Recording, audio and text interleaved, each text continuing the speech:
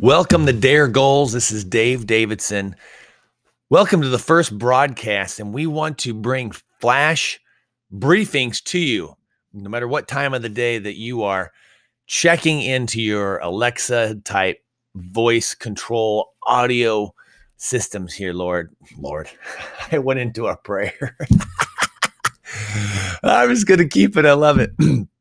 I'm explaining something and I went into my prayer voice, which is not a bad thing, not a bad blooper to start with. Let's start with the blooper because so much of what we want to do, we think it's going to be perfect. It's got to be a certain way. No, go with it. That's why I love live videos. I love live broadcasting because sometimes the flaw, sometimes the nuance of not normal, okay?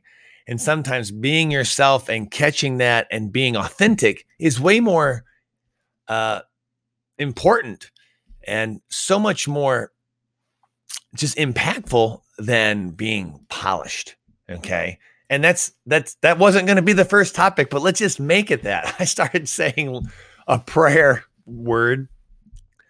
So if you're going to do goals, okay, if you're going to dare to have a list, a bucket list of goals, it's not going to go perfectly. It's not going to go smoothly.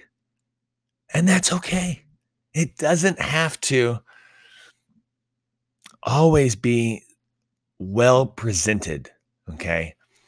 Authenticity is more important than perfect presentation. Now, if you're doing a major motion picture, you're working on it 3 years or 10 years, like James Cameron worked on Avatar after Titanic, I'd say the final product and all the marketing and everything, since it's, a budget of over $100 million. Now that is when you try to go for perfection. When you're starting a podcast or when you're giving advice or you're talking to someone that you care about, go for authenticity first.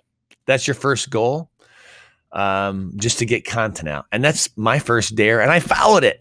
So my first podcast for Dare Goals, I believe, was authentic because I went off on topic. And it's good to get out of the way, to just give yourself the freedom of not having the perfection paralysis, but more about content fiber freedom. Just get it out, folks. Dare Goals. Goal number 1.